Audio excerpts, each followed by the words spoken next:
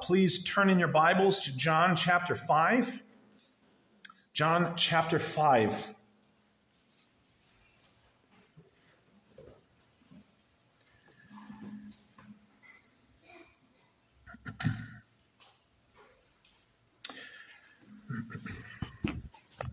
When we come to the Gospel of John, I think it's incumbent upon us to remember what it is the Gospel of John is being written for. Because John is not just writing a historical account of what happened in the life of Jesus and the teachings of Jesus. That would be an interesting document, but it would be a faultful one. But the reality is that John is not writing to simply inform us about the realities about Jesus, though he does indeed include the realities about Jesus. He's writing specifically to interact with his readers, both Christian and skeptic alike. He is writing to interact with those who will read this, that they may believe on the Lord Jesus Christ and live. You may say, I'm a Christian. What's the point of studying that? I already believe on Jesus and I have life promised to me. Correct. What is the whole duty of the Christian? But to have their faith increased in Christ all the more. Do you not know parts of your heart that are filled with unbelief? I know parts of mine that are. Things that I would prefer to keep, to hold, to have confidence in myself about, I don't need Christ for, right? This is one of the great things about John, is he is not going to allow us to have those places unchallenged in us. If I was honest with myself, I would think that I would imagine that my faith would have been stronger if it had started by witnessing a miracle. Yet John is going to teach us on that point. No, it wouldn't. No, it wouldn't. Faith does not come by observation. Faith does not come by recognition. Faith does not even come by knowing things about Jesus. What does James tell us about the demon's knowledge? They know from firsthand experience that God is one. And the most that it can do to them is make them tremble, which is more than can be said for any human. In our self-righteousness and in our self-confidence, we would actually take pride out of knowledge of who God is. Knowledge simply will puff up in such a person. Faith does not come by such things. John will remind us faith comes by hearing, and hearing by the word of God. And thus it is the testimony, the teachings of Christ. Thus it is the words of Christ that we must depend upon. Thus it is Christ's person that we must worship, focus on, and direct all of our intention upon. And you say, why do we do this? Why walk through the Gospel of John? Folks, what we have in our personal life must bear out in the church. And I don't mean must as in we have to try for it. No, who we are will show up in the gathered assembly. It will manifest itself in what we love and what we desire. And so if we put it out to our minds, what is it that we desire as a church? What is it we want 5 years from now? 10, 20, 50, 200 years from now? What do we want? That will reveal a great deal about our hearts, both individual and corporate. And may I suggest to you that our focus is largely increased to Christ when we hear his words, when we interact with what he expresses about himself. We think, for instance, that there will be things in this life that will satisfy. Maybe election days that will go our way instead of our opponent's way. These things will not satisfy. They never will. You say, well, what about preserving my freedoms? Freedoms can be taken away. Promises that don't satisfy in the long term. There are promises that do satisfy.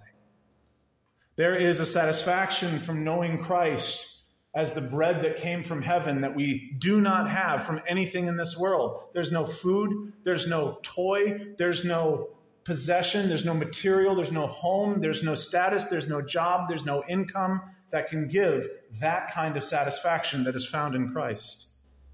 John will force us to interact with these realities. And he's going to force us to see them in him, not in us. You ever sit next to somebody during a sermon and when something bad is said about something, you kind of look at them and go, that kind of reminds me about you. One of the things about John is he's going to say, that's going to be your reaction to hearing the words of Christ. You are going to see him don on a loincloth and wash nasty feet in the upper room right before he institutes the Lord's Supper. And you're going to be faced with the reality that if you were in the same situation, you would be the one having your feet washed. And it's going to humble us. And it's going to make us think about things from his perspective when he says, this is how you lead and serve one another. It must come from a place of humility, even with one who is equal with God. That's where we start this day. John chapter 5, I want you to stand in honor of God and his word, verses 16 to 24. Let us be challenged by our Lord Christ. This is why the Jews were persecuting Jesus, because he was doing these things on the Sabbath. But Jesus answered them and said, my Father is working until now, and I am working. This is why the Jews were seeking all the more to kill him, because he was not only was he breaking the Sabbath, but he was even calling God his own Father, making himself equal with God. So Jesus said to them, truly, truly, I say to you, the Son can do nothing of his own accord, but only what he sees the Father doing. So whatever the Father does, whatever the Father does, that the Son does likewise. For the Father loves the Son and shows him all that he himself is doing. And greater works than these will he show him, so that you may marvel. For as the Father raises the dead and gives them life, so also the Son gives life to whom he will. For the Father judges no one, but he has given all judgment to the Son, that all may honor the Son just as they honor the Father. Whoever does not honor the Son does not honor the Father who sent him. Truly, truly, I say to you, whoever hears my words and believes him who sent me has eternal life. He does not come into judgment, but is passed from death to life. Let's thank God. Our Father, we are grateful for a passage like this. What promises are found here? What challenges to our own mindsets? What things we cannot verify but simply have to take on your promised word? We thank you that that is actually a more sure foundation than our own eyes. We are grateful to hear of such things from the mouth of Christ. We pray that it work in us a desire to trust in him more. That the way we see our present, our past, and our future are defined by him, his sacrifice, his presence, and his promise. Father, we pray these things. We know that inside our hearts there are desires aplenty, and so many of them distract us from desiring you.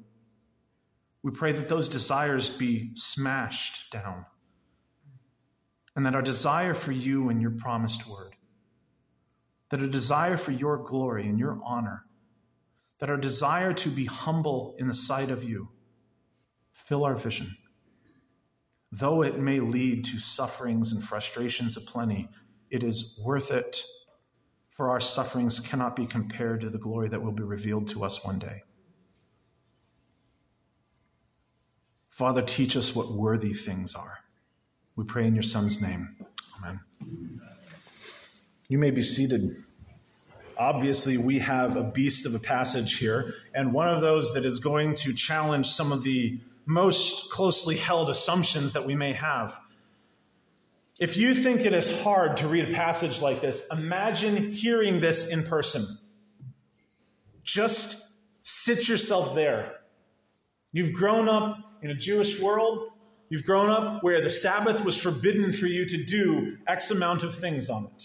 You could have to count your steps because a Sabbath day's journey was only so long. After that, you were breaking the law of God. You had to tithe certain things, counted even down to the minutest herb. You had a responsibility to interact with the Lord in Jerusalem, and here all of a sudden a rabbi comes along saying, sure, that is where it is now, but soon it won't be. and who heals a man on the Sabbath and tells them to pick up his bed, violate the rules of Jerusalem, and go home. And you're looking at all of the Pharisees that will come out and challenge him, and you just kind of look at them and going, they're right. We're not supposed to be working on the Sabbath. It's the fourth commandment. Why is he breaking it? Interesting question.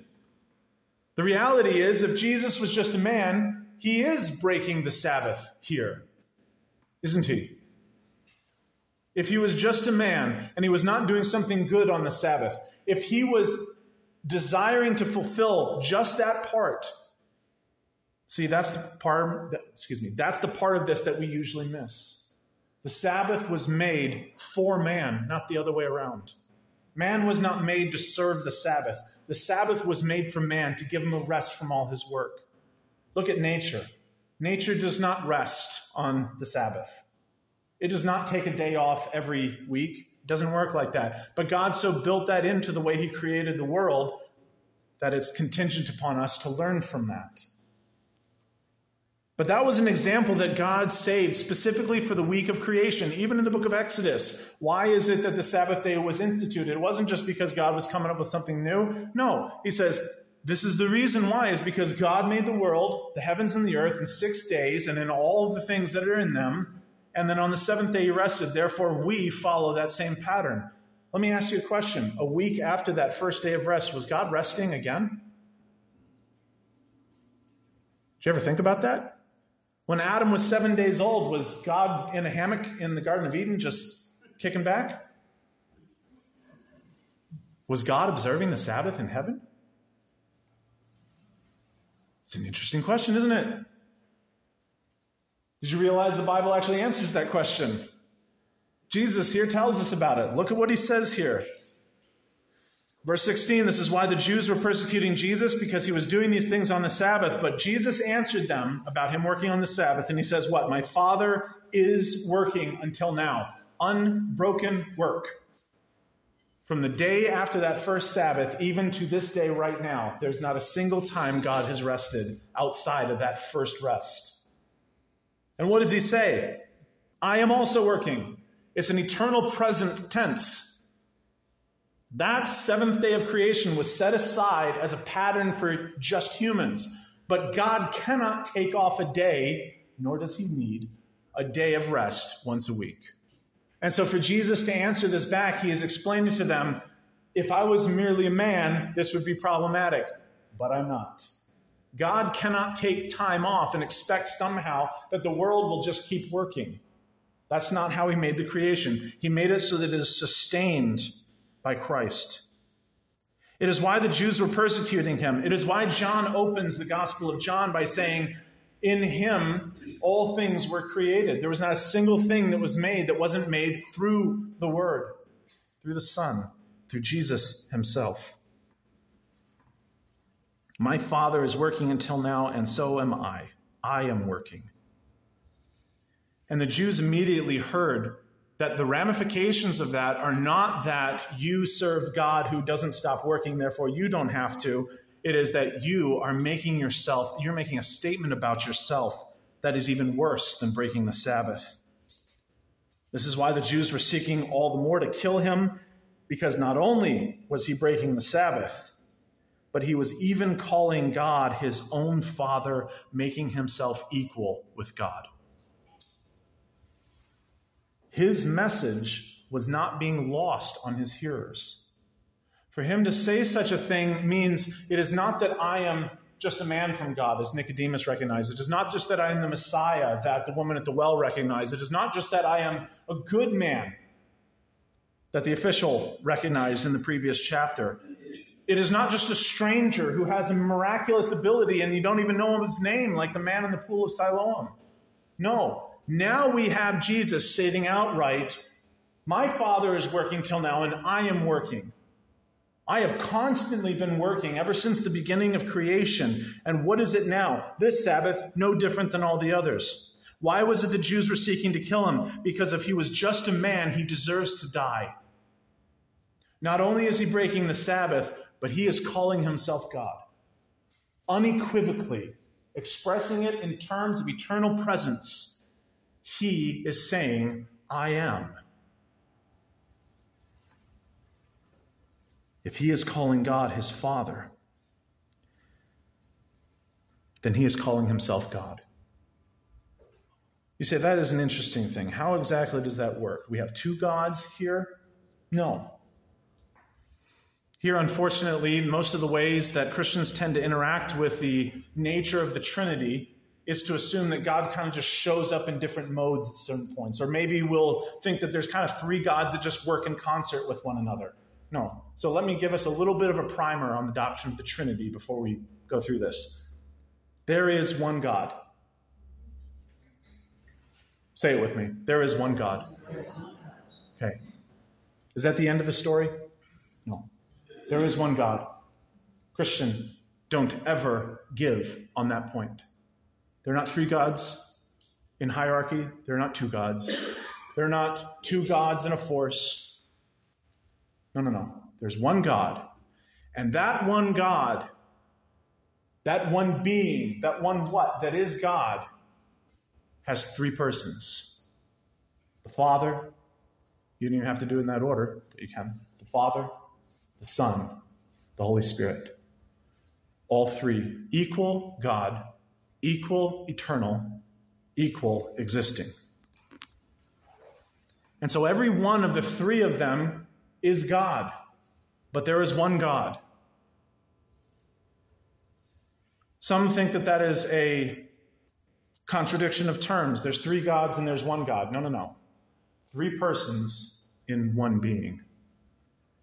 If that's hard and that kind of breaks the brain a bit, the way I've sought to try to explain it is when we run into a singular being, it's usually accompanied by a singular person, right? If I run into Shane, how many persons is Shane? Just one, right? The same if I see Chris or if I see Rick. I have my doubts about Ralph, but we see one being with one person. And that's not surprising to us. We expect that. And so we automatically extrapolate that to God, and we must understand, God's not like us. Doesn't work like that. And he's built certain things into his creation to demonstrate how limited we are. Believe it or not, you've run into things that have being but no person. You're sitting in some of them.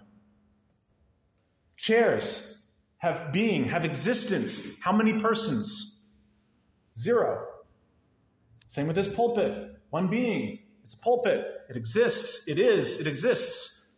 No persons. There's no person in this hunk of wood.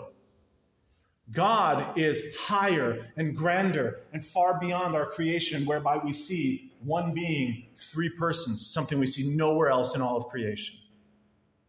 And with that trinity of personhood, there is a unity of focus, purpose, desire, and carrying out of promise that all three members of the Trinity are always involved with on all fronts. But the reality is that each of the three persons carries out different aspects of salvation and the management of this world. The Father, creator of heaven and earth. The Son, through which all things were created. The Holy Spirit, who gives life to all things. These are the roles. These are the persons. And so when Jesus is walking around in his incarnate form, we're like 8 steps away from how it was in the eternal past, but we have to understand Jesus here is the Son of God incarnate. He's not just a man. If he's just a man, they should have killed him, and he would have stayed in the grave. And we would have his grave to this day. But since he's God, him breaking the Sabbath makes perfect sense. Because God does not take time off of managing this world. It is his word that not only created, but also sustains all things. And so when he says, my Father is working until now, and I am working, he is expressing that he is directly God, and that if he stopped working for a moment, the cosmos itself would shred to pieces. That is the basis of understanding the sustaining power of the Son of God himself. And so is what is classically called the second person of the Trinity. God the Son is in human form in Jesus of Nazareth. What is he saying? He is saying, I am God. And for those who think that Jesus never said that simply because he didn't put it in words of that order, do not understand what he is saying here. When he is expressing that his Father is working till now and I am working, not only does he make himself equal with God, what does he do next? He expresses his own authority and what he is not only capable of doing, but what he is doing. And this will have ramifications for the life of the church. Watch this. Verse 19, so Jesus said to them, now that's an interesting thing. It starts off with a therefore or a so. It's a follow-up. They assume that what he's saying is he is making himself equal with God, and so he answers them this. Truly, truly, I say to you, the Son, he refers to himself, can do nothing of his own accord. That's not the role of the Son. The role of the Son is to do the will of the Father. That doesn't mean they have different wills. It means that's the role. The Son can do nothing of his own accord, but only what he sees the Father doing. And you say, well, that seems like a lower rank in the Trinity. Oh, no. He clarifies, for whatever the Father does, he shows the Son. It is a statement of roles. It is not a statement of hierarchy. Whatever the Father does, for whatever the Father does, that the Son does likewise. In other words, there is a unification between the Father and the Son that is unbreakable, that is not lesser. The Son, there was not a time where Jesus of Nazareth, God the Son, even before he was Jesus of Nazareth, there was not a time where he was not. And I find, unfortunately, that a lot of Christians fall into this problem of thinking that in the extreme eternity past, it was just God the Father. And then he made God the Son and the Holy Spirit, and then they together created the heavens and the earth. That is not true. Scripture does not bear such a thing out. In fact, it condemns it quite vividly. It doesn't matter how far you go back into the eternal past, God is Trinity, Father, Son, and Holy Spirit. The theological way of describing that is that that God the Son was eternally begotten of the Father. There was not a time where he wasn't. There was not a place where the Father was and the Son wasn't. No. This has been the relationship, the role, and the interaction between the Father, the Son, and the Holy Spirit since before anything else is. Even time itself. Whatever it is that the Father does, the Son does likewise. For the Father loves the Son and shows him all that he himself is doing. Can you imagine that perspective? What man, what prophet, what good man, what man sent from God to take all of those things that the witnesses have seen so far? What kind of man could take into his knowledge and into his mind every single thing that the Father is doing? There isn't a man that can do this. Sometimes we like to imagine that if God gave us all the answers about how our life is going, we would then appreciate what God is doing. I'm going to go ahead and challenge us on that for just a moment. If God showed you absolutely everything about your life, you would not understand a minute of it. It is too intertwined with contingencies that are based on everybody else's life. It shows up when suffering comes along our path, doesn't it? What's the one question everyone asks as soon as something scary and unpredicted happens? Why? Friends, that's not something, one, that we can know, and two, are owed to know. Even if you think you know, you are wrong. There are too many effects. There are too many things that carry on in this life. It is to the Son only that is fully understood, not you, not me. And so when we think about the life of the church, when we think about our own existence, pursuing the why question is by definition an unfulfilling task. It will not lead to more faith. It will lead to more frustrations. I don't mean it's wrong to ask. I mean it's wrong to only ask without dependence upon Christ. This is why faith is not only so central, but is central to the Christian walk. We cannot continue on without it. We cannot somehow come up with a valid explanation for why certain things have occurred in our life that distress us. Losses, sufferings, sicknesses. You will not find joy at the end of the why question, even if God answered you. That's not me coming up with that. That's Habakkuk chapter 2, verse 4. Habakkuk is even asking God. It's actually one of my favorite of the minor prophets because he has the audacity to come up to God and ask him why. Why are you doing this? He was so frustrated because he sees all the tribes in the world that seemingly have this purposeless suffering in their life. And he asks God, why have you made men like grasshoppers? They're here one day, swept away by wind the next. They come, they live, they die. What's the purpose? None of them serve you. Do you know what God says?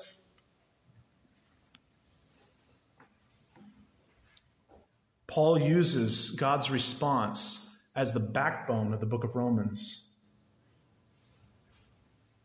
You know what? I want you to see it. Turn to Habakkuk chapter 2. It's a good passage for you to know. If you have trouble finding it, it's right before Habakkuk 3. You're welcome. It's after Nahum. Hope that helps.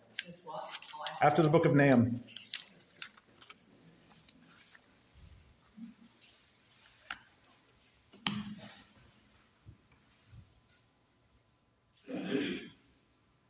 The rustling of pages has stopped. I'm impressed. Habakkuk chapter 2. Let's start in verse 1. Look at this response.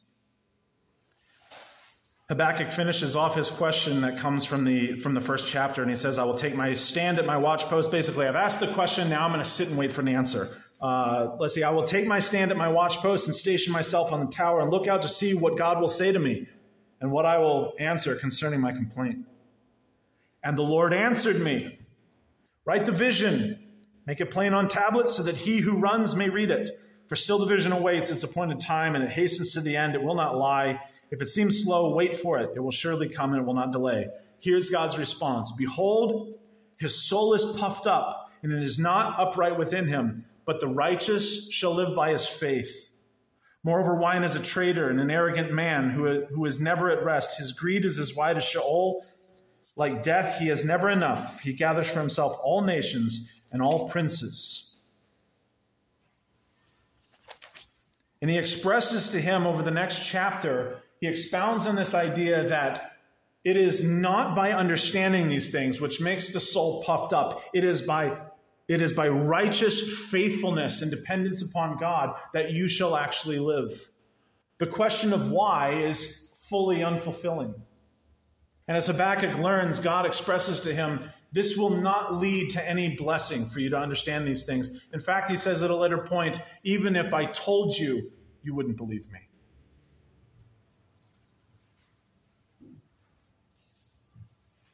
Let your humility hear that for a minute. Even if I told you why, you would not believe me.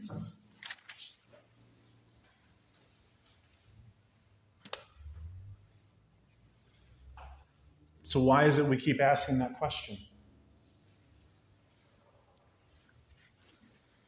Sometimes we feel like we have nothing else to do.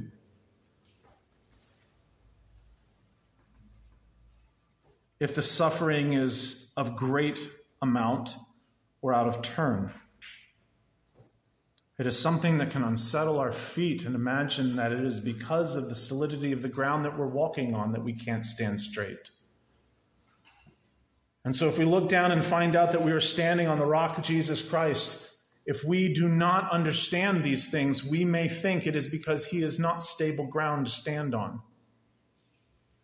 And what we are learning is our lack of understanding why things happen is not due to Christ not being sufficient. It is due to us not being perspective enough.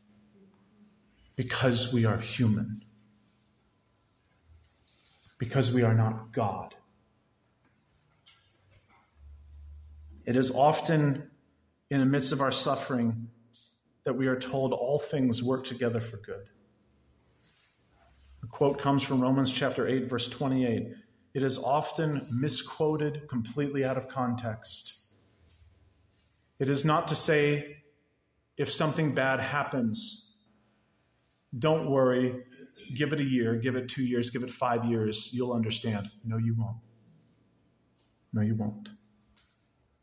The good that God is talking about in that passage is eternal salvation that is untouched by the sufferings of this world.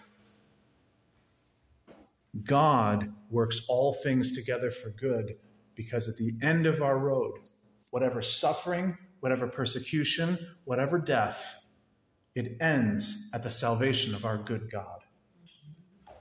That is why Peter expresses to the church that he writes to. And he says, what is our focus on these things? Commit yourself to doing good. And when you come to your grave, commit your soul to your faithful Creator while doing good. He does not say, reason through it and you will have some answers. My friends, we are all going to die without the answers. Prepare yourself for that now. Prepare yourself for that now by depending on Christ, who, as he says, has every single answer, every contingency, every purpose, every intention of God's pure heart. And what does he express to us about this? Not only is this just stating that he is equal with God, it is saying that what he is doing is by very definition godly. And so what are we learning from what he is doing? That there is an enjoyment in what he brings to our life. That was the whole purpose of the turning water to wine. And as we go through the signs, we're going to see more and more of this. What was the purpose for which he came back and healed someone's son who was on the brink of death? Because there is a sickness that he is here to heal. As the great physician, we're learning more and more about him. What is the purpose for which he heals the man who is paralyzed? Because like him, we have no ability in ourselves. What is the purpose for which he feeds the 5,000 here in the next chapter? It is because we have need for the bread from heaven because we cannot be sustained by anything in this life.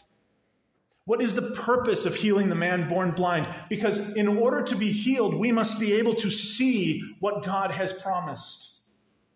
What is the purpose for him raising Lazarus from the dead? Because like him, we all are dead in trespasses and sins, and only the answer for resurrection lies with him. And as he expresses to them here, it is fully and thoroughly dependent on his authority, his nature, and his personhood. It is not the Father that will be on the cross, and it is not the Holy Spirit that will be on the cross. It is the Son. And therefore, our salvation looks to him. It doesn't mean that we don't worship the Father. We certainly do.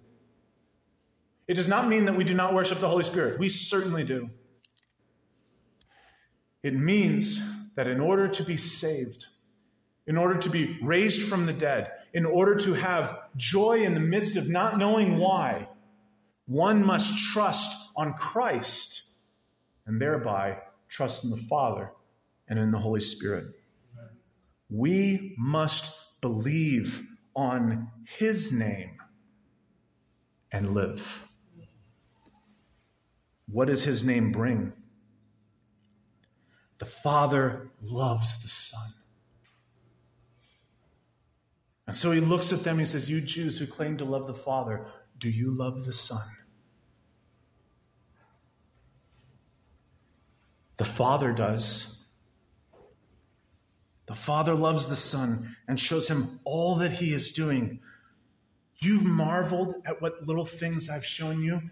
Greater works than these will the Father show the Son so that you may marvel. For as the Father raises the dead, now imagine this, this has not occurred in his miracles yet. As the Father raises the dead and gives them life, so also the Son gives life to whomever he will. Now he's going to show this in signs, isn't he? Raising Lazarus from the dead. In the other Gospels, the widow's son in Nain, Jairus' daughter. It doesn't happen often, but when he does, it was a foreshadowing of what things were to come.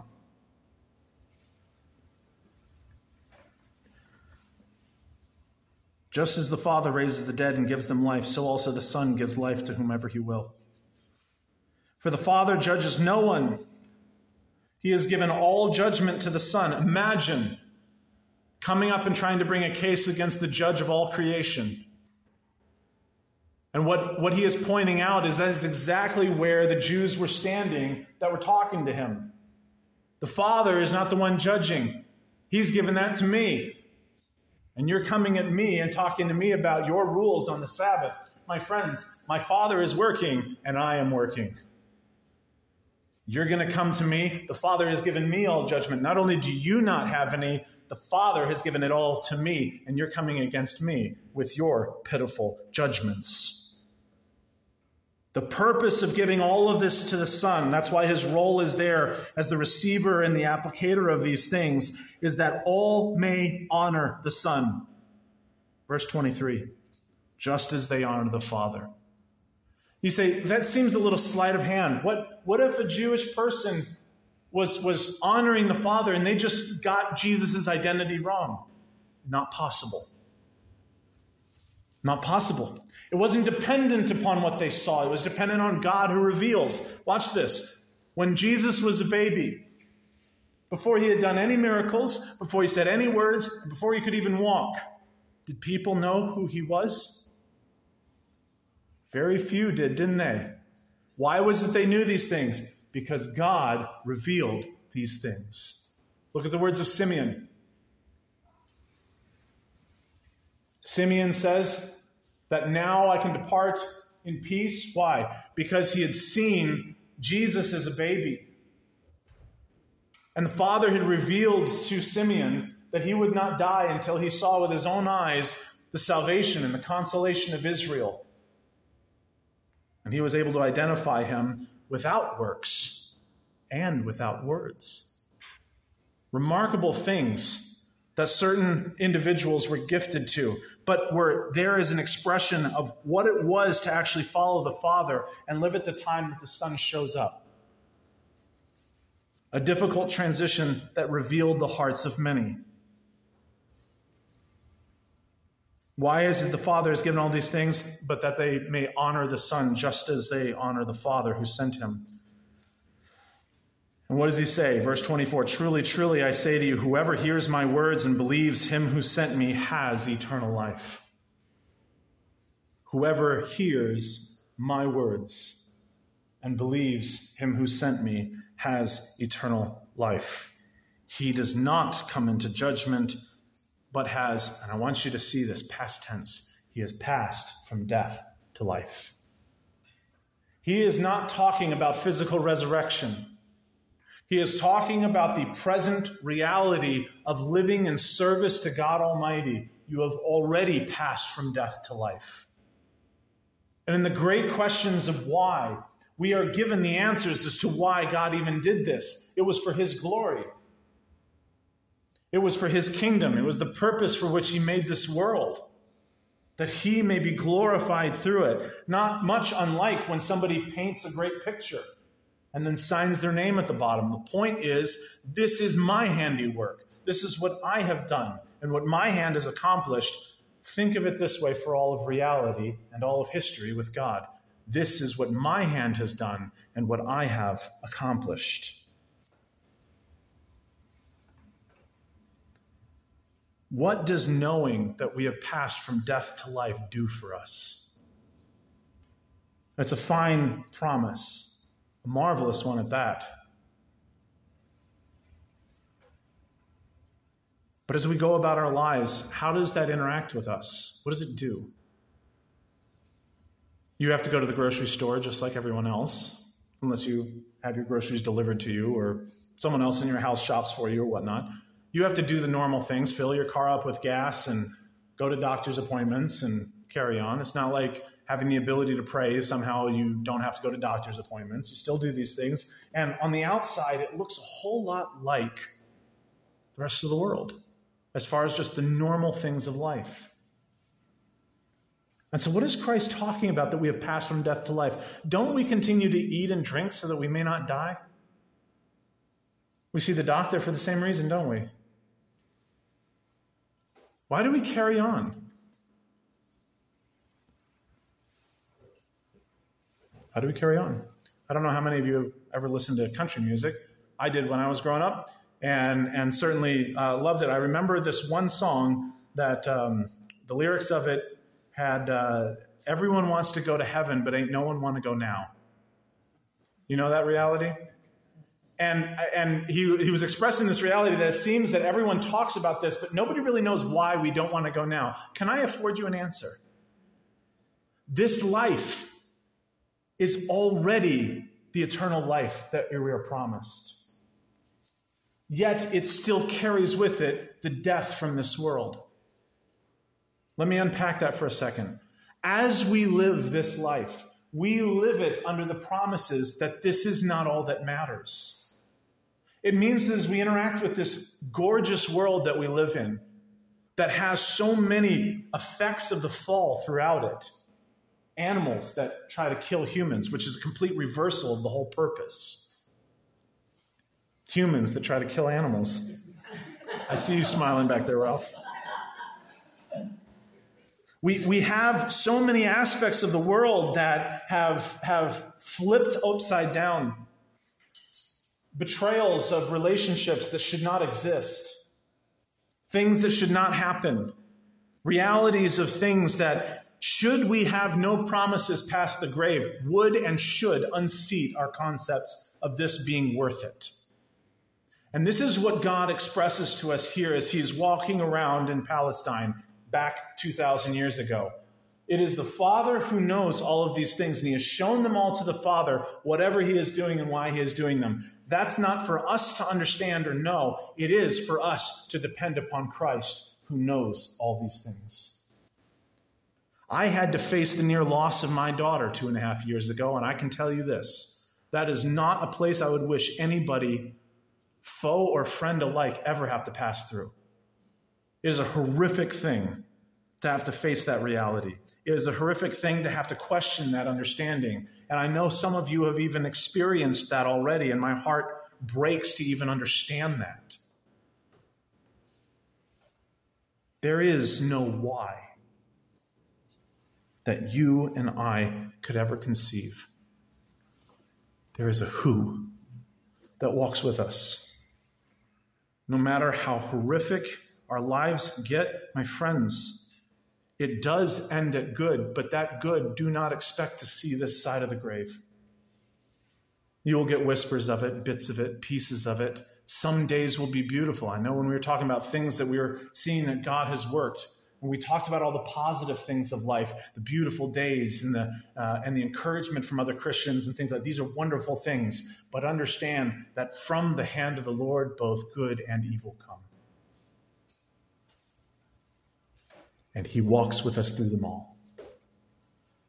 And if we do not see that on the horizon, the promises of God will always win, we will simply become resentful of a God who knew about it, at least, and did nothing to stop it.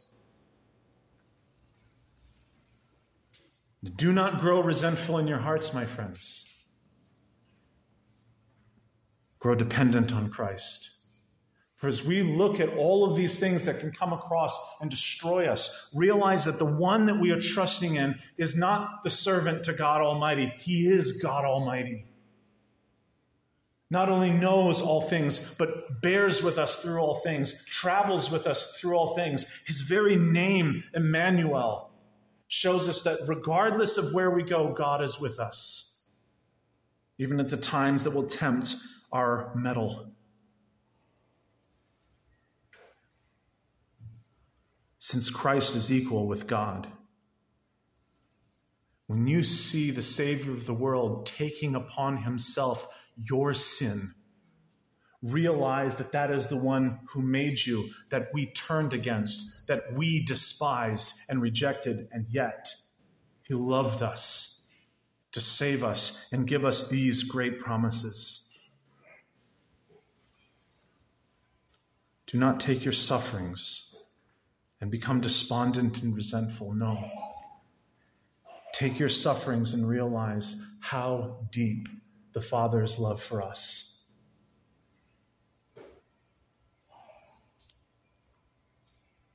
This is one of the reasons why I love the Gospels. It makes us interact with the way Jesus thinks without overly teaching things. But as we go to another place in Scripture, Romans chapter 8, which talks about these aspects, he teaches them straightforward. And he expresses to us, you want to know about the glories that we will one day see? It is not that our sufferings compared to those glories don't really measure up and the glories are bigger. No, what he says is our sufferings are not worthy to be compared to that glory. Paul, in writing to the church in Corinth, says, why is it certain sufferings come along our path? He doesn't fully address. What he does say is that the effect of our sufferings is that they prepare us piece by piece for the glory that will be revealed to us. Do you know, dear Christian, that it is a grace to suffer as a Christian? Do you know that? I don't know how you get on if you don't know that. It is a grace to suffer as a Christian because there is a particular perspective and side of glory that you personally will see that others will not. Here and most definitely there. Do not think that the victorious Christian life is the one that suffers not and only sees good times and ease. No. That's one of the weakest Christian lives. One of the strongest Christian lives is to understand that there is suffering at the core of this earth and that all things need to be made new. And I will walk with Christ no matter the cost and where it takes me. And I will see firsthand the one I have never seen. I will see his dependability. I look back at my journals from the time that I was anticipating at any moment the death of my daughter. And there I see me reacting to the presence of God in a way I had never seen before. And expressing, I always thought, and I remember writing this, I always thought that James, at the beginning of James, was promising when he expresses, count it all joy when you fall into various trials, for the testing of your faith produces patience. And I said, I always assumed that the testing of your faith, you just realigned your expectations for the future and just got more pessimistic, and therefore it led you to more patience. And I said, how wrong was I to assume that it was that simple? No, the reality is that the testing of our faith produces patience because when our faith is tested, there we see the presence of God in a way that we couldn't see otherwise. And seeing the presence of God alone makes us patient for the day when it will not be the exception, but the rule. We look forward to that day, not because it will be ease and comfort, but because we will be in the presence of him who lives forever. There is no promise that this world can make you. There's no promise. I don't know if you're getting calls or texts constantly from every politician making you every promise known to man. They're all garbage. Why? By definition, they're of this realm, and this realm kills us. And as Jesus says here, if you believe on him whom the Father sent, you have already passed from death to life. We live in that victory. We do not seek victory. We live in it already. It is something that Christ has done, is doing, and will never cease to do because he is not taking Sabbath days off. The Father is working, and so is Christ. And therefore, my friends, your salvation does not take a vacation, and it is not up for question, debate, or challenge. If God is for us, who can be against us? It is God who justifies. Who is left to condemn? God is with us. God is with us. God is with us. Know it at the heart of who you are. Let's pray. Our Father, as we see Christ, and as we come through the rest of the Gospel of John and see his teaching, see him crucified and risen from the dead, May we delight in these promises and the strength of what it is to know him, even if we have been walking with him for many decades, the strength of depending upon him in both times of ease and time of difficulty, because all these things will display for us the realities of who he is and who we are living inside his promises. We thank you, Father, that you are with us. We thank you that you show all things to the Son, and that he, being glorified by us, gives glory to you. We thank you, Father, that in Christ, as he came and was born as one of us, born under the law, to redeem us out from underneath the law that we may walk in the newness of life, we thank you that his sacrifice is what we think about, that his crucifixion is what we preach, and that his word is what we depend upon. We pray, Father, you challenge our hearts with the words of Christ, that we may believe on his name and live, even today, having passed from death to life. We thank you for these many and great promises.